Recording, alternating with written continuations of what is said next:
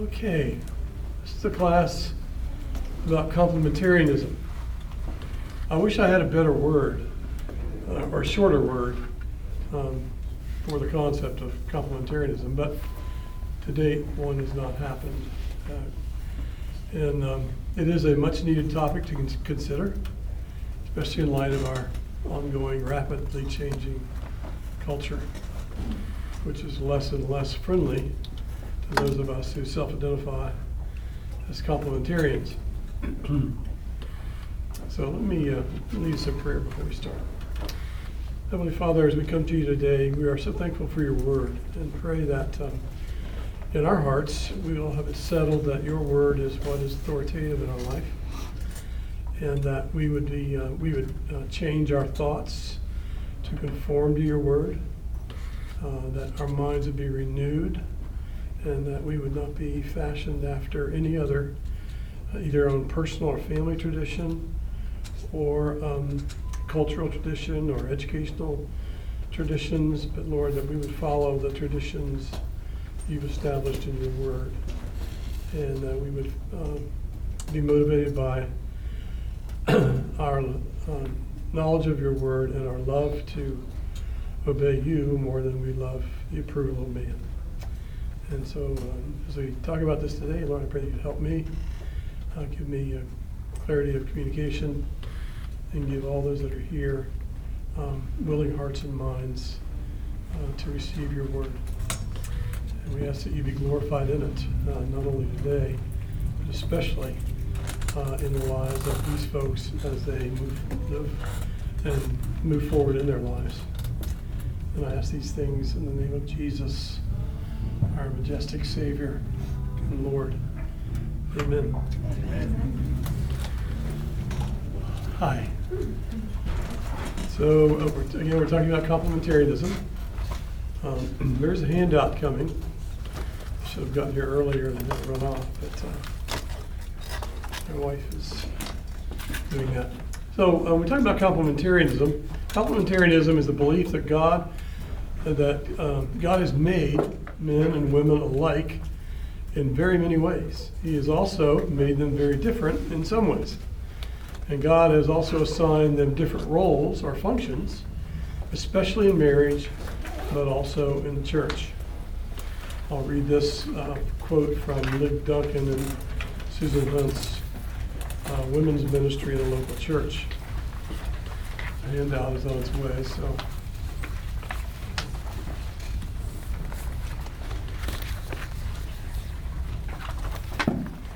Complementarians believe that the Bible teaches that God has created men and women equal in their essential dignity and human personhood, but believe different and complementary in function, complementary in function, with male leadership in the home and believing community. The church being understood as a part of God's design. That means that both men and women are image bearers of the living God. We are fully human, and all that entails. We are equals before the cross, brothers and sisters in our Lord Jesus Christ. But God has made us different. He has given certain functions and roles to men, and certain functions and ministry, certain functions and roles to women that are distinct. Let me read that again. He has given certain functions and roles to men, and certain functions and roles to women that are distinct. So that is what is at issue here. And we see this in nature. There's much that we could talk about from that. Let me just give historically, we were talking about this the other night. One of my granddaughters was asking me about head coverings. And we'll delve into it a little bit. But I can remember a time growing up in the 50s that women always wore hats to church. That was just the tradition. I don't think they were necessarily doing it because 1 Corinthians 11 had anything to do with it. I think it was the tradition. Perhaps the Roman Catholic women who can,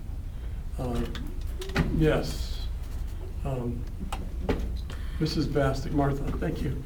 In the 50s, did women, you were the Catholic Church, right? Did women wear hats or head coverings at all?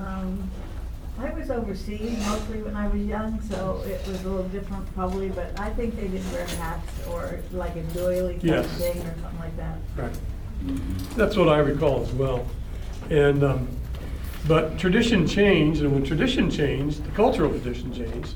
Suddenly, if you didn't have a biblical conviction that such a thing, I'm not saying necessarily so, we'll wait till we get there. If you didn't have a biblical conviction that was true, then you would, of course, jettison it quickly because you would want to be different than people around you. Even in the, and we see, we've seen the onset of feminism, we've seen more and more changes take place. In the 90s, the issues that confronted the church and pastors were evangelical egalitarianism. And when I say egalitarianism, I'm talking about the belief that not only men and women are certainly have a difference, but that with terms of function and role, that they were equal and either could occupy either office. And so that's what I mean by egalitarian. And so much was being made of that. You had the discussion of women pastors and elders, and of course those who were theologically liberal had jettisoned that by the 60s. By the 60s, we began to see churches like the United Methodist Church, which I was briefly a part, and wasn't necessarily in the 60s, but it was the 70s we saw it hit our part of the country. And then in theologically liberal churches, even Presbyterian churches in the north, PCUSA, not PC, not the PCA. So PCA is what we see mostly around here, but there's also PCUSA, and they are very theologically distinct in many ways. And I remember the first woman pastor in our little town, Fredericktown, Ohio, was at the Presbyterian Church. And she was a nice lady. I met her. She came to the drugstore, a fine person. But it was a bit of a change for our community. So you can see the impact of the change in culture has really impacted the church. Those issues they're not essentially new to churches in America. My mother's family comes from a very Pentecostal background, and they've had women preachers since the early part of the 20th century. And even one of their denominations, which we have here in Apex, Four Square Church, and the Four Square Church here is called, I just drew a blank. What's that? Hope Chapel. Hope Chapel, that's right. That's they were started. Their Four Square Church. They were started by a woman whose name was Amy Sybil McPherson, and a fascinating story to tell. If I start telling that one, I'll be here all day. But I briefly was a part of Four Square Church when we were first converted, and they had many women preachers. It was just a part of their culture, but they were very distinct from all the other evangelical churches and even liberal churches in those days.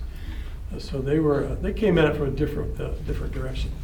However, in the 60s and 70s, again, the theological liberal church, under the pressure of feminism, began to ordain women pastors and deacons. Today's culture, churches are almost viewed as oppressive if they hold to concept of complementarianism. Anything but egalitarianism is somehow oppressive. But folks, as I prayed in my beginning prayer, in the end, our position on these issues doesn't come from the culture or even history or tradition. It must come from the Bible. And what is the testimony of Scripture concerning the relationship between men and women, husbands and wives, both in the marriage and in church?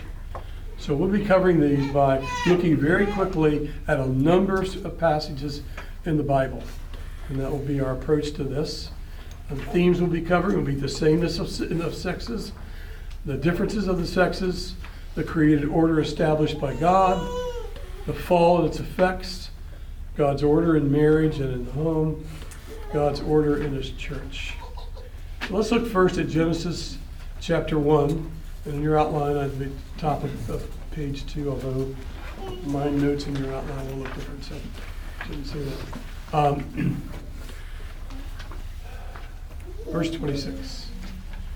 Then God said, "Let us make man in our image, after our likeness. Let them have dominion over the fish of the sea, over the birds of the heavens, over the livestock, and over all the earth, and over every creeping thing that creeps on the earth." So God created man in His own image. In the image of God, He created him. Male and female, He created them. And God blessed them, and God said to them, "Be fruitful and multiply, and fill the earth and subdue it, and have dominion over the fish of the sea, over the birds of the heavens, and over every living thing that moves on the earth." Therefore, we see in Genesis 1 that God created man in His own image. And by man, He means, I suppose he meant Adam, but He also meant Eve.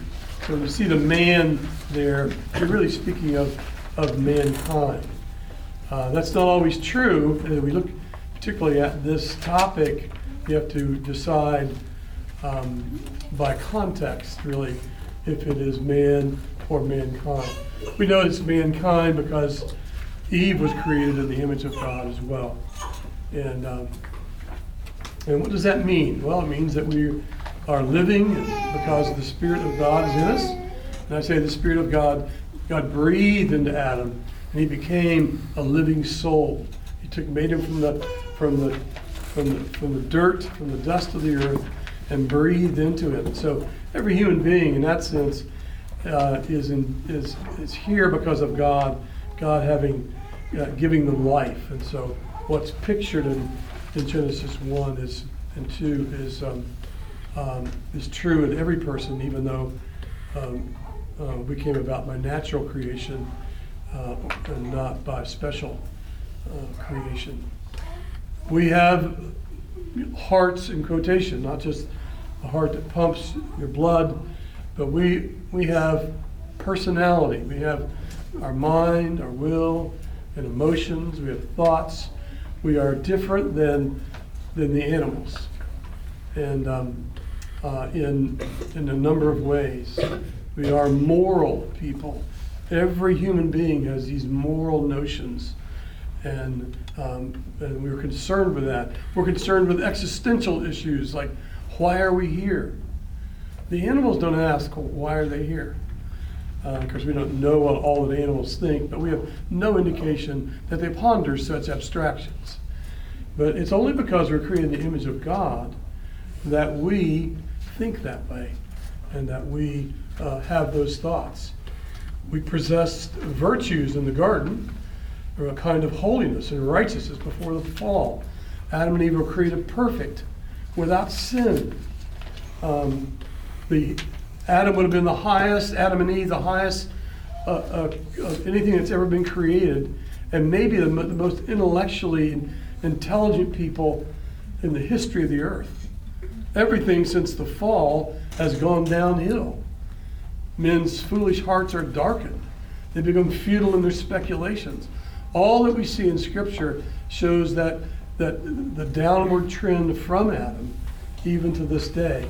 And you can see it in terms of lifespan, and we don't know a lot about what Adam knew and didn't know, but it would be a mistake to think that he was primitive and you're smart. Yeah, that's not true. He was the best we had. Okay, when he represented us in the garden, that's why God imputed sin to us. He was our representative head there, and he was the best we had. And it's only in modern times that people have thought that modern people are. Well, I shouldn't say that. We live in a time when kind of generational snobbery. The younger you are, the more intelligent you are. I hope you don't think that.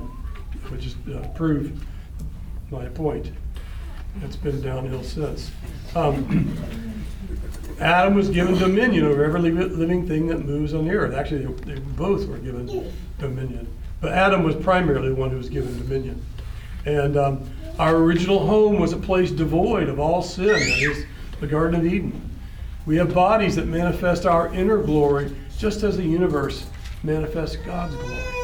We are the only creatures that are made in the image of God. And that sets us apart for a special relationship with Him. God created them male and female in His image. So again, here is the sameness or equality in dignity and greatness in being the image bearers of God. There's a sameness, and yet there is a difference as well. But with respect to that, as to dignity and greatness, men and women share that. There's no inferiority implied, taught at all in Scripture. There are different roles, but there's not on the basis of inferiority. God gave them a commission together. Be fruitful and multiply and fill the earth and subdue it and have dominion over it. So there we see the first part. Now let's look at chapter 2, Genesis, verses 15 to 25. I need a good reader to read that. Can I have someone volunteer? Yes, Jim, thank you. The Lord God took man and put him in the garden of Eden to work it and keep it. And the Lord God commanded the man, saying, You may surely eat of every tree of the garden, but of the tree of the knowledge of good and evil you shall not eat. For in the day that you eat of it, you shall surely die. Yeah, keep going, please. Then the Lord God said, It is not good that the man should be alone. I will make him a helper fit for him. Now out of the ground the Lord God had formed every beast of the field and every bird of the heavens, and brought them to the man to see what he would call them. And whatever the man called every living creature, that was its name. The man gave names to all livestock, and to the birds of the heavens, and to every beast of the field. But for Adam there was not found a helper fit for him. So the Lord God caused a deep sleep to fall upon the man. And while he slept, took one of his ribs and closed up the place with flesh. And the rib that the Lord God had taken from the man he made into a woman, and brought her to the man. Then the man said, This at last is bone of my bones and flesh of my flesh. She shall be called woman, because she was taken out of man. Therefore a man shall leave his father and his mother, and hold fast to his wife. And they shall become one flesh. And the man and his wife were both naked, and were not ashamed. Okay, so we see that God created Adam first, and we will note that that's a big deal. We'll see that in the New Testament, because it establishes authority and role. God made Adam a helper fit for him, someone to assist him in his mission. God made Eve from Adam's rib. There's an order established there as well. By the way, just a little hint when you read the Old Testament. When you read the Old Testament, it doesn't always work because the New Testament doesn't go back and talk about every scripture in the Old Testament. But you do always want to read the Old Testament in light of what the New Testament says about that. The New Testament, the inspired apostolic writers, were giving God-given inspiration to interpret the Old Testament as it was truly intended to be, or intended to be for us. So we take our interpretation. That's why we're going to look at this, and then we're going to flash forward into the New Testament to see how the New Testament says, what, because of that fact, do this, don't do that. Because of that fact, do this and don't do that. That's part of our just hermeneutical approach to reading Scripture. The New Testament helps us and really determines much about how we interpret the Old Testament. God made Eve to complement Adam in every way, physically, mentally, and emotionally. And Adam seemed pretty excited when he saw her, I must say that. You read that in the Bible. Marriage is established here in this text as well. A man shall leave his father and mother and hold fast to his wife, and they shall become one flesh. Okay, I'm going, for purposes of time, I'm not going to read all of Genesis 3. But Genesis 3 is the fall. And so what we have in Genesis 3 is a description of the fall, which is massive in its importance. But we also see the specific curses that accompanied the fall that went to Adam and Eve and the serpent. So the serpent, we hear, you'll crawl on the belly because you've done this. Cursed are you above all livestock and above all beasts of the field, and on your belly you shall go. Don't ask me what the serpent looked like and how he walked around before. I have no idea. But we know that after this, he crawled on his belly all the days of his life. And then we have the first indication of the gospel. I will put enmity between you and the woman, and between your offspring and her offspring. He shall bruise your head, and you shall bruise his heel.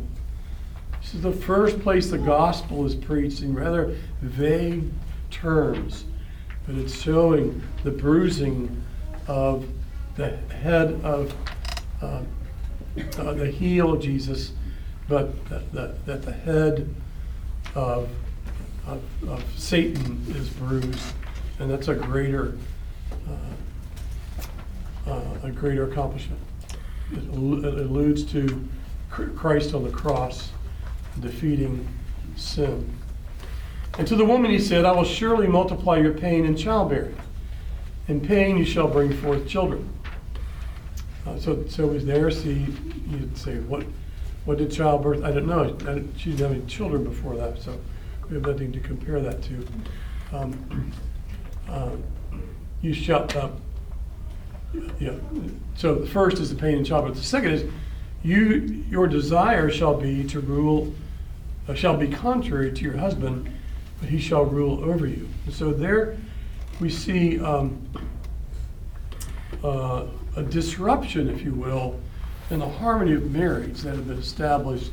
The two became one flesh. Suddenly, we have the potential, seems to indicate that Eve and Eve's descendants will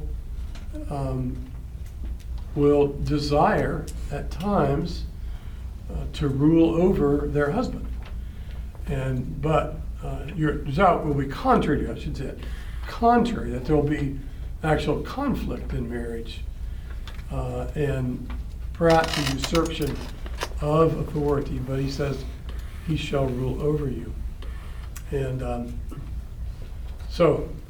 Again, we have it speaks of the authority of the man over the woman. He shall rule over you. He also alludes to the authority of. He also talks about Adam. He curses the ground, making work much more difficult, and physical death to Adam was going to take place, and all his descendants. And Chapter 3 closes on some note of hope, though obscure in many ways. God clothing Adam and Eve with animal skins. So animal blood was shed.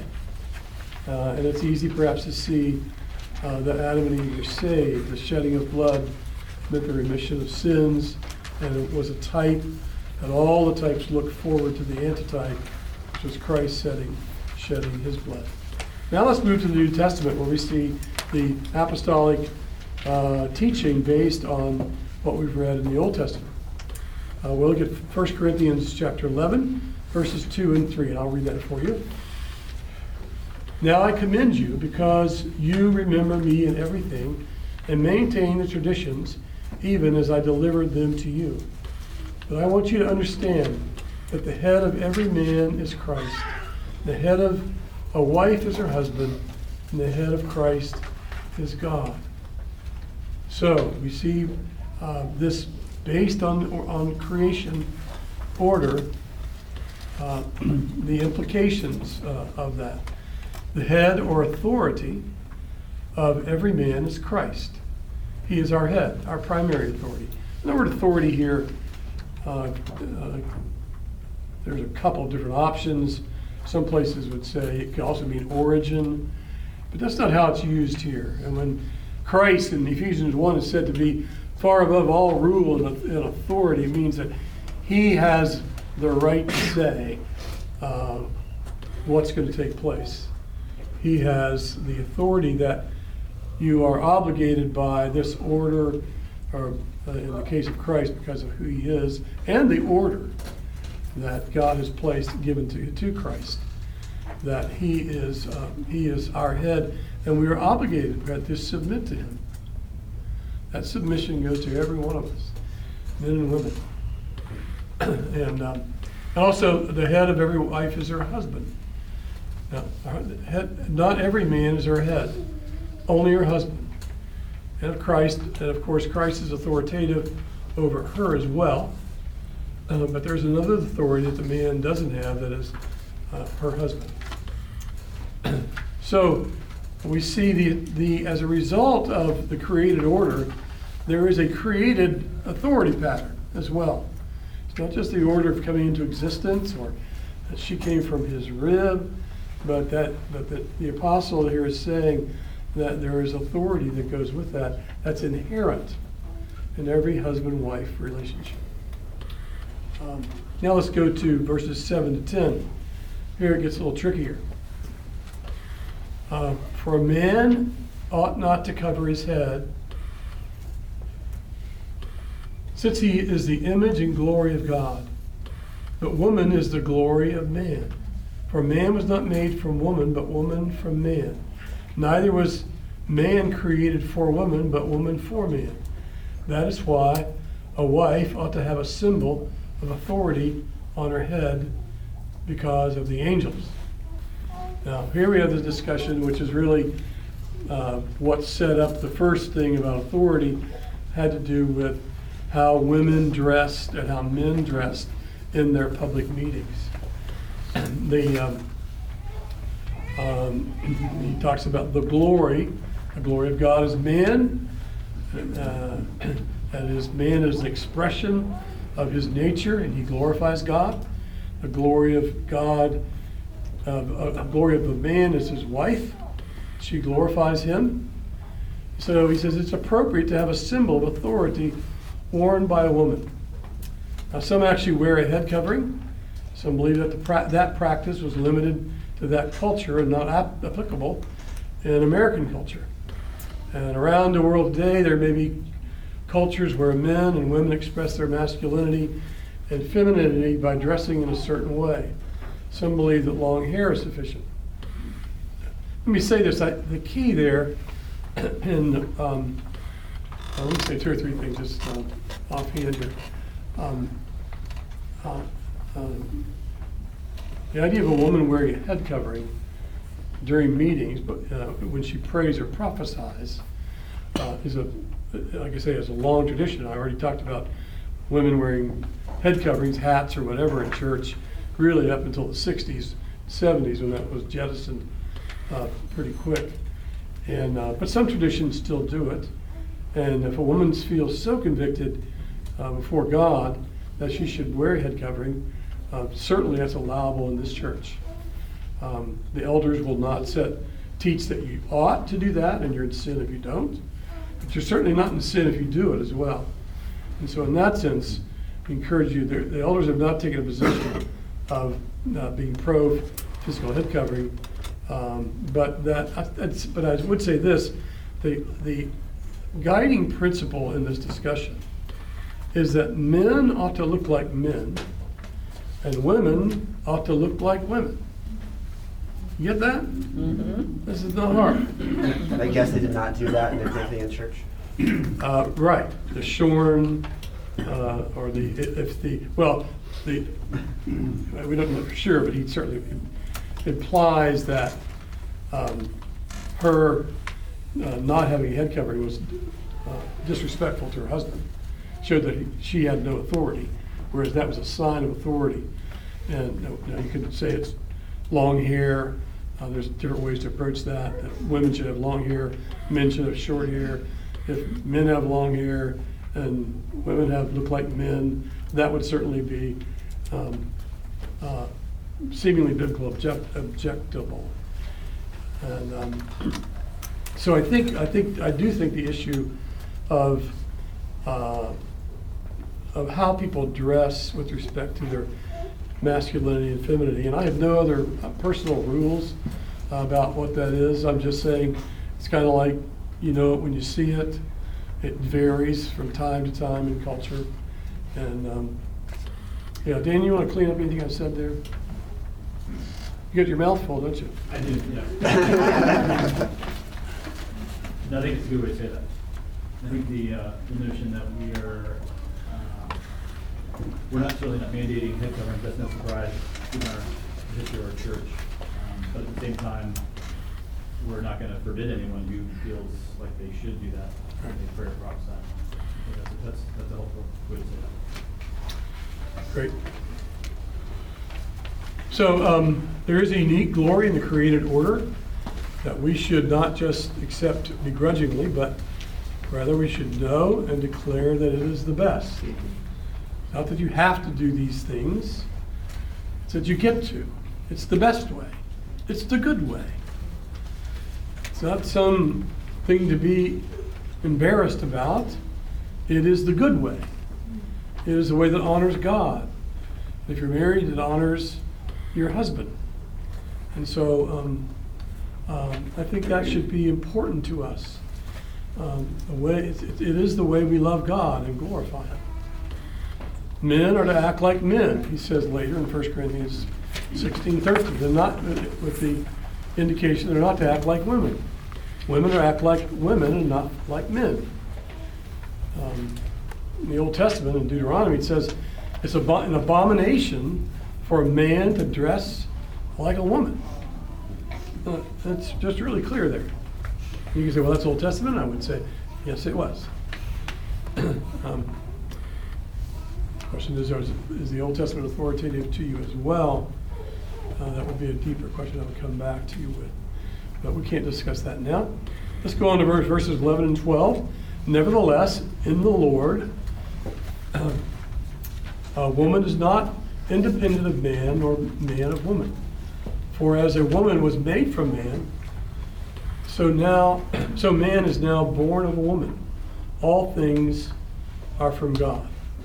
So there's this mutual dependence of men to women and women. And the original woman came from man. Ever since then, every man born has been born of a woman.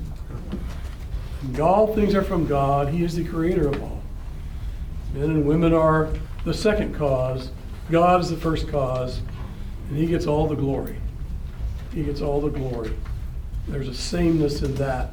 We are both to be giving glory to God. Now let's move on to the implications. So let me just reiterate. Oh, I'll say more about when we get to 1 Timothy. In Ephesians 5, we're going to talk about the implications of divine order in marriage. Verse 22. Wives, submit to your own husbands as to the Lord. For the Lord is the head of the wife, even as Christ is the head of the church, His body, and is Himself its Savior. Now, as the church submits to Christ, so wives also should submit in everything to their husbands. Husbands, love your wives, as Christ loved the church and gave Himself up for her, that He might sanctify her, having cleansed her by the washing of water with the word, so that He might present the church to Himself in splendor, without spot or wrinkle or any such thing, that she might be holy, without blemish. In the same way, husbands should love their wives as their own bodies. He who loves his wife loves himself. For no one ever hated his own flesh, but nourishes it and cherishes it, just as Christ does the church, because we are members of his body. Therefore, a man shall leave his father and mother and hold fast to his wife, and the two shall become one flesh. This mystery is profound, and I'm saying that it refers to Christ and the church. However, let each one of you love his wife as himself, and let the wife see that she respects her husbands. So here we see the outworkings of the divine order between husband and wife. Wives are to submit to their husbands, not based on the perfection of their husbands, but they're to submit to their husbands as they would to the Lord. And that's a hard issue there.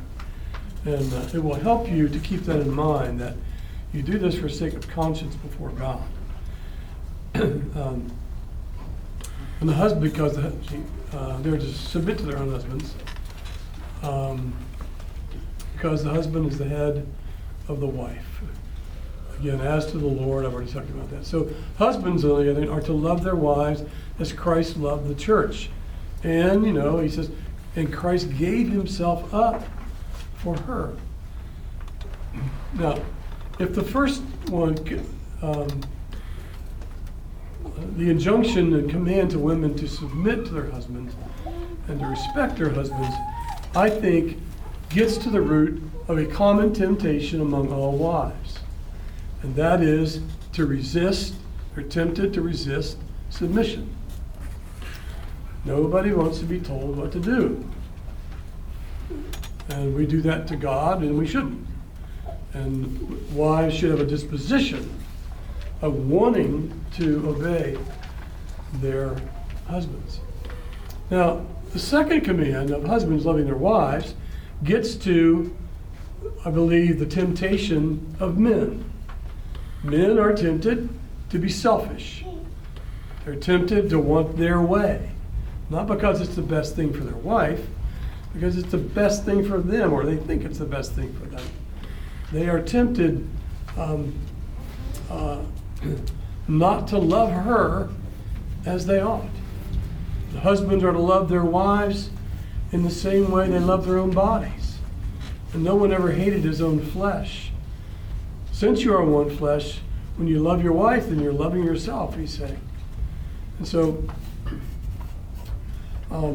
this is what we should, men, and you young men who aren't married yet, you need to approach your role in marriage as caring for your wife. You conduct yourself in such a way that you do what's best for her, even at your own expense. It's going to be best for your family, ultimately it will be best for you. But you act not out of selfishness or your own greedy desires, but you act out of what is best for your wife. You lay your life down for your wife, because that's what Christ did for the church. Young ladies, when you're looking for a husband someday, see if you can ascertain that's the kind of guy he is. Because I don't care what else he's got going for him. If he doesn't love you as Christ loved the church, it's going to be difficult for you. So I want you to encourage you to have these kinds of notions about what marriage is looking at and who you should be marrying. That should be really informing your choices. It should be a part of your little checklist if you have a checklist. I don't advocate a checklist. I just everybody has one where they've spoken it out and written it down or not. So, wives, submit to your husband as is fitting to the Lord. Verse 19, husband, love your wives. Do not be harsh with them. Now I'm quoting Colossians 3. I believe here, again, another temptation of men is to be harsh with their wives. Don't be harsh with your wife. To be treated with respect as a co-heir. She's yours to be gentle with, not to be harsh with. And again, another temptation. Control, kind of ungodly control, born out of selfishness or ego, instead of God ordained responsibility to care. It's two different things altogether. And you are to your communication and treatment of them should be characterized with love and gentleness. And finally, we see the ultimate purpose in marriage is to share the relationship of Christ to the church. That's what's on display. And those of you who are married and those of you who will be married, your marriage is to display the gospel. It's to display that aspect that Christ, as a husband, is treating his wife that way. It points in some way to the cross, as a wife lovingly and cheerfully and in faith submits herself to her husband. That declares what the church is like with respect to Christ himself. And that is the great secret of why marriage exists at all. It exists for that reason. Now, there are other reasons: procreation, be fruitful, multiply, all that. But it first of all exists for the glory of God. Companionship is a part of that. That's all of it. But remember, your marriage is to glorify God. Now, let me give you a couple of cautions.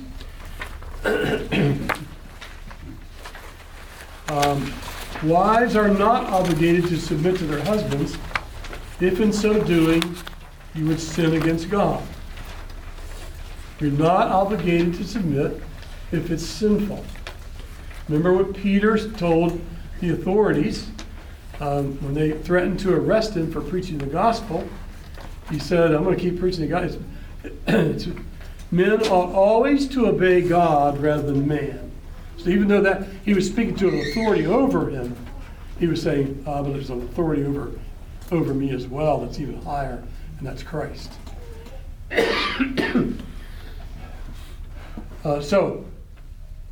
Just that's a caveat and a caution. And the effects of the fall, realistically, the terrible effects that can go there are abusive husbands, rebellious wives. And let me just talk a little bit here about domestic abuse and spousal abuse. And what do I mean by that? Well, I mean physical assault. Even verbal assault can be sinful. A man who runs his house by threats and intimidation, who and I'm careful with terms like this because they're undefined, but emotional abuse, you can treat a person without ever touching them. You can treat them in such a way that you hurt them. That's what I'm getting at there. You can hurt somebody by the words you say, by the way you treat them.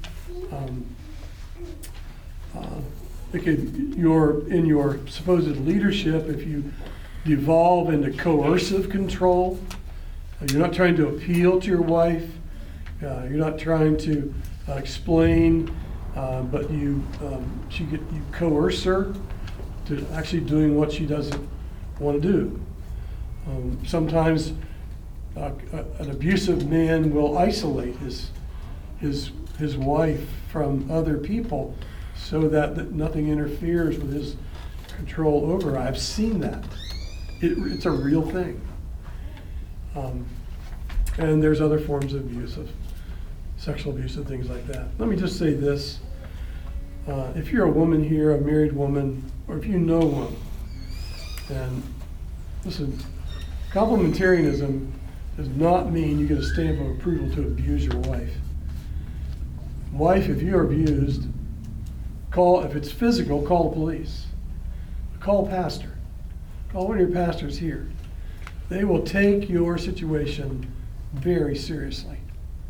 It will not be swept under the rug. Well, that's just a part of who we are as complementarian. That's not what we are as complementarian. It's the opposite. Men are to love their wives and to lay down their life for them. They're not to hurt them. And it's such a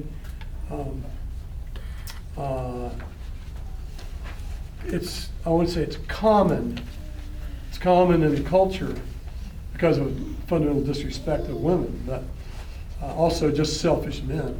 and who are motivated by all manner of things. But I just want you to know that if you feel like you're being abused, or then talk to a pastor. They'll hear you very carefully. And the church, we have helped women who have been abused. I helped a woman move out of her house while her husband was at work once. I had a woman call me, this is many years ago, in this church, call me, and she was being abused. And I said, you call the police? And so I got to the house, and the police got to the house at the same time. There's two different authorities in that man's life. He is under the authority of the civil authorities. And he's in this church, he's under the authority of the pastors. And so we arrived at the same time. I was able to care for her, and he was not very treatable at the time. He was, so the man took care of him. And the man had the cuffs and the whole thing. And it's what needed to take place. It was sad. Fortunately, those are very few and far between in my 30-some years here, 30 years, I guess. But I say it because it's prevalent, and I say it also because words like complementarianism or patriarchy, which patriarchy I thought was a good word. It's meant male leadership in the home. Now it's got these connotations of, abusive, oppressive husbands.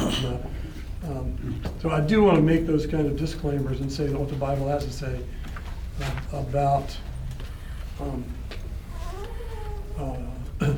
the authority of the church and civil authorities as well. Let's move on to 1 Peter chapter 3. Likewise, wives, be subject to your own husbands, so that even if some do not obey the word, they may be won without a word by the conduct of their wives, when they see your respectful and pure conduct. Do not let your adorning be external, the braiding of hair and the putting on of gold jewelry or clothing you wear. But let your adorning be the hidden person of the heart, with the imperishable beauty of a gentle and quiet spirit, which in God's sight is very precious. For this is how the holy women who hoped in God used to adorn themselves, by submitting to their own husbands, as Sarah obeyed Abraham, calling him Lord. And you are her children if you do good, and do not fear anything that is frightening. Verse 7, likewise husbands, live with your wives in an understanding way, showing honor to the woman as the weaker vessel, since they are heirs with you of the grace of life, so that your prayers may not be hindered. So Peter here says that wives should be subject to their own husbands, even when they are not obedient to the word. It means that they may be a disobedient Christian, or they may not be a Christian at all. Now, the injunction from 1 Corinthians 7 is, women, if you're going to be married, marry only in the Lord. That means marry a real Christian. Okay? That is to all the young ladies here. But maybe you're already married and you didn't read that, and for whatever reason, you might be married to an unbeliever, someone who's not obedient to the word. And the injunction here is that they should be subject to them, even if they're not obedient to the word. Doesn't mean they should sin. They're still obligated to submit to him, even though he may not be a Christian, or he may not be he may not be a Christian. I'll leave it at that. And their adornment should be a gentle and quiet spirit.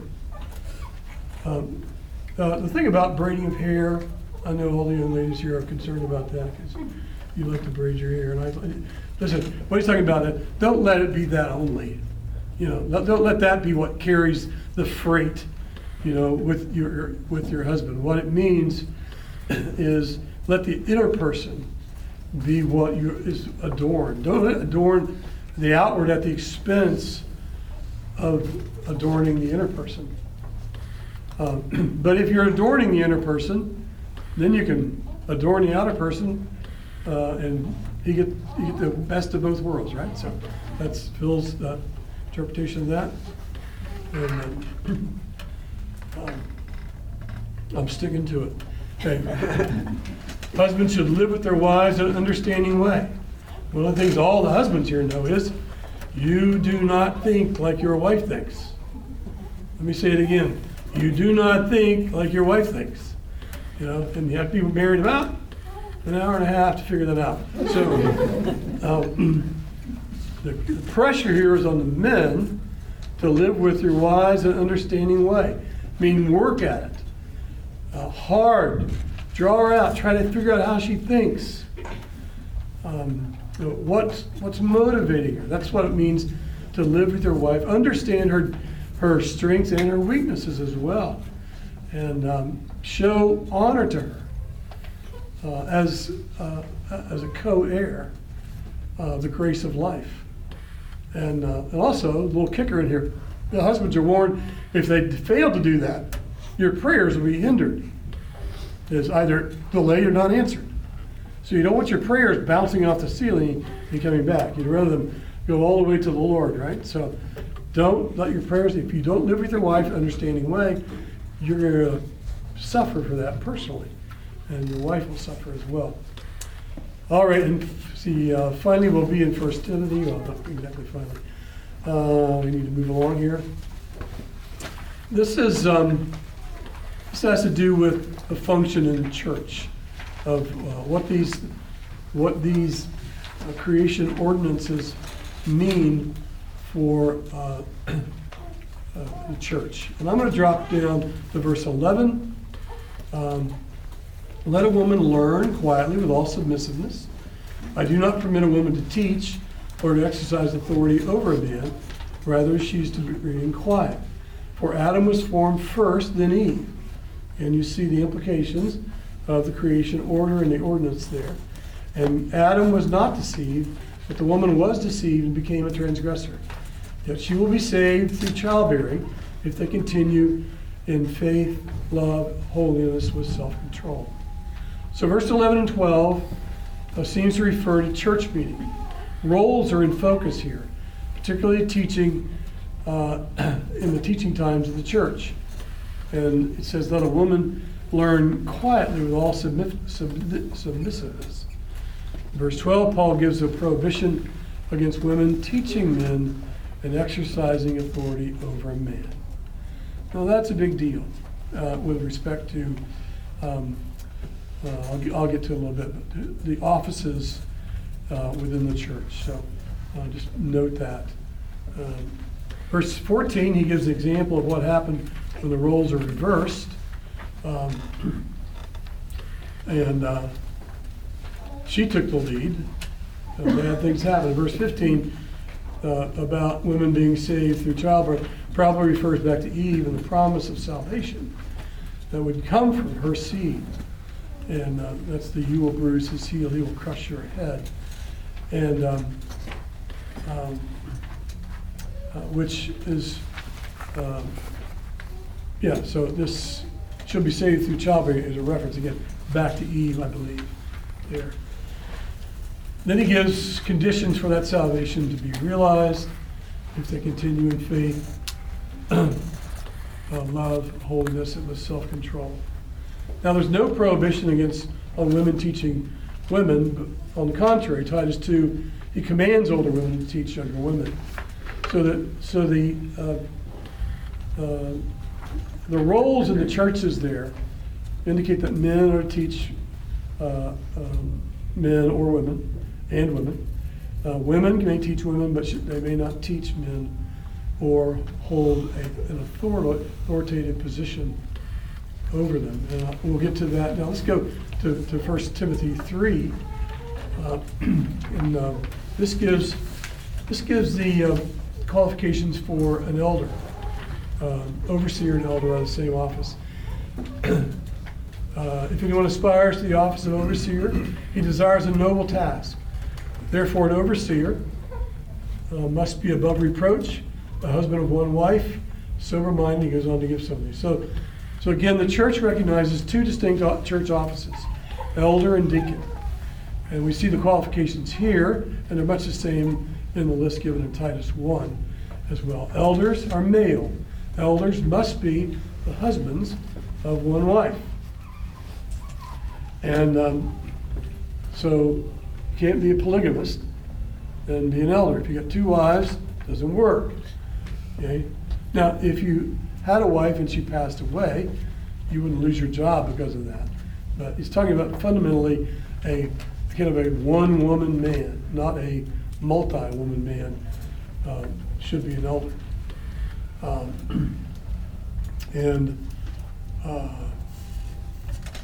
Again, we see that men are to be elders, which follows on the heels of the command that women are not to teach or be an authority over a man in church.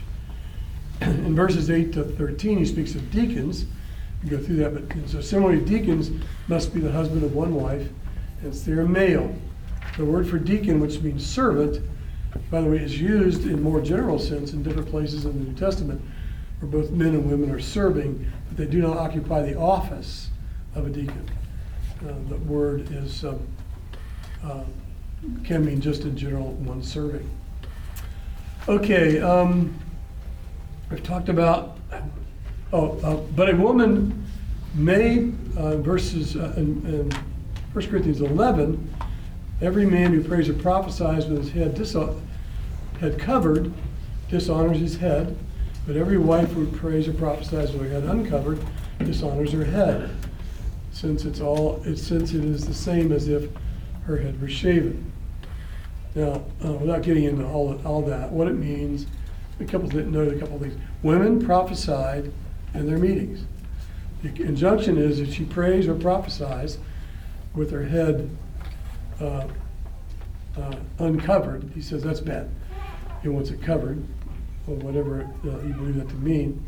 But the point is this: women prayed and prophesied in a public meeting. And we see that here. And I think I wouldn't just limit it to that. It can be, they read the scripture Sunday morning. They give some announcement that's relative to them. It's not an authoritative position, so there's not some kind of universal ban on women speaking at all. That would be contrary to scripture. But there are limits to that, and that's why I've sought to go through and do that. I'm running out of time. I think that I'll stop there. I included at the end the affirmations of the Danvers Statement. That's a meeting that took place in 1988 in Danvers, Massachusetts, I think, or Connecticut, Massachusetts. And so a bunch of theologians and pastors under the Council of Biblical Manhood and Womanhood made these affirmations, which I think are very good and deal with the key points. If you want to reference, I won't go through them now. So with that, I will stop. I have been going for 60 minutes, pretty much nonstop. If you have a question, can we take a few more minutes for questions? If you feel the need to go, please do. You're released. Are there questions, comments? So, Bill, that was a lot. Thank you. Do you have, for us to kind of condense all this into 30 seconds, like a mantra or something that we could do to kind of help us remember what complementarianism is? I'm not sure I could do that. I mean, the Danvers Statement had 10 points. Okay. And they're pretty concise. Okay. So if you memorize those 10, and you being a bright boy, you'll be able to do that. If I try to do it, I think you make it as simple as you can, but no simpler. Okay. That's what Einstein said. If you try to make it too simple, you start losing key points. So. Yes. Do you think that the term patriarchy is not used when talking about these issues because of the baggage that comes with it? It seems to me patriarchy is like a more biblical word. But what do you think? Well, I would agree with you, and I used to use it more commonly, but it has fallen on hard times. And so in an effort to make I do think complementarian picks up. I mean, I think the patriarchy certainly picks up the male headship. I don't think it picks up as much the complementing, that different but fit together. So I do think I prefer complementarianism for that reason over patriarchy, which only describes one part of it. And then there's the baggage issue as well. But between you and me, I'm not bothered by that. I know who they are, and you know who they are, and the people that won under that name, and some of them didn't end well, and that didn't help anything at all. So that's another discussion Fred and I know about. Any other questions? Well, thank you for your attention. I hope this has been helpful. And we're great. Father, thank you for your word. And just as we read it, we see the wisdom in it. And if we don't see the wisdom in it, Lord, I pray you change our hearts and we would embrace your word and help us to wrestle with the things that are hard for us to understand, knowing that you are there. You sent the Holy Spirit to lead us and guide us into all truth. And we look to that.